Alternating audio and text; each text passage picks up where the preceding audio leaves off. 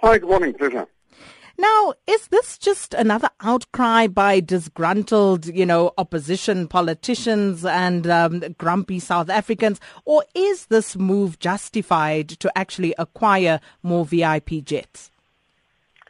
Look, I think the answer is both. Every politician looks for something to snipe at the other side for about. And in peacetime, any defense expenditure is a good thing to snipe with because there are no votes in defense anyway. And of course, VIP aircraft, you have a smacking the taste of super duper luxury and all voices and who need them and gross waste of money. I think that it's normal, it would happen in any country, but I think it's also unfair. And I heard part of the previous speaker, only part.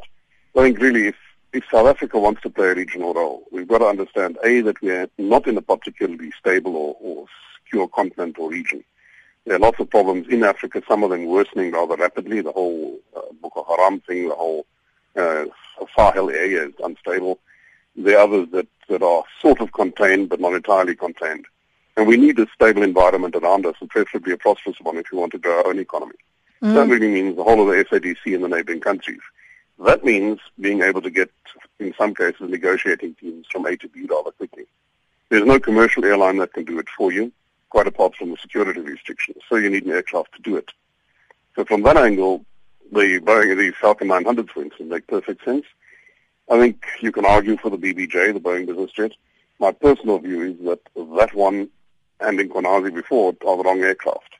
And they're the wrong aircraft because on the one hand they're too small. They can't carry a complete negotiating team, a relief crew, your secure communications people, a close protection team, etc. You can fly one or the other. And if I recall correctly, the case, for instance, will be that was a flight in the Middle East, where the president went with a team, but the doctor and the close protection team had to fly by several different airlines or several different aircraft changes to get there in time. And wouldn't have been there if his aircraft had been diverted for any reason. So that would have been silly.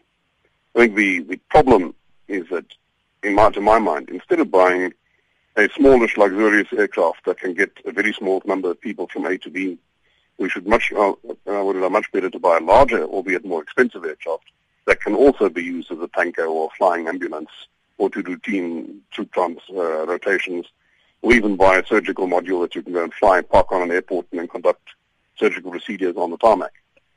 That would make a lot more sense to me. But the issue of having aircraft that can fly senior officials, or for that matter, urgently needed technical personnel, or, for instance, as we did both Algeria, Iran, when we still had the Boeing 707s, we flew rescue teams from South Africa there after earthquakes.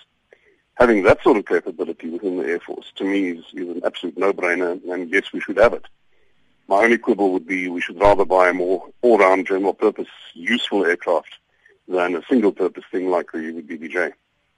Now, the other point of contention is whether this is now being prioritized over other areas in the Defence Force that could perhaps be better, where it could be better utilized. Because, what has been quoted quite extensively is that last year, the Secretary of Defence, Dr. Sam Gulube, told members of the Portfolio Committee of Defence and Military Veterans that there is no plan for the Department of Defence to acquire VVIP aircraft. What's your take on that? Look, I would personally, as a pure personal decision, I would have rather put the money into buying transport aircraft, the military tactical transport aircraft with the reach and the payload like the A400 that we unfortunately can't for, or maritime patrol aircraft.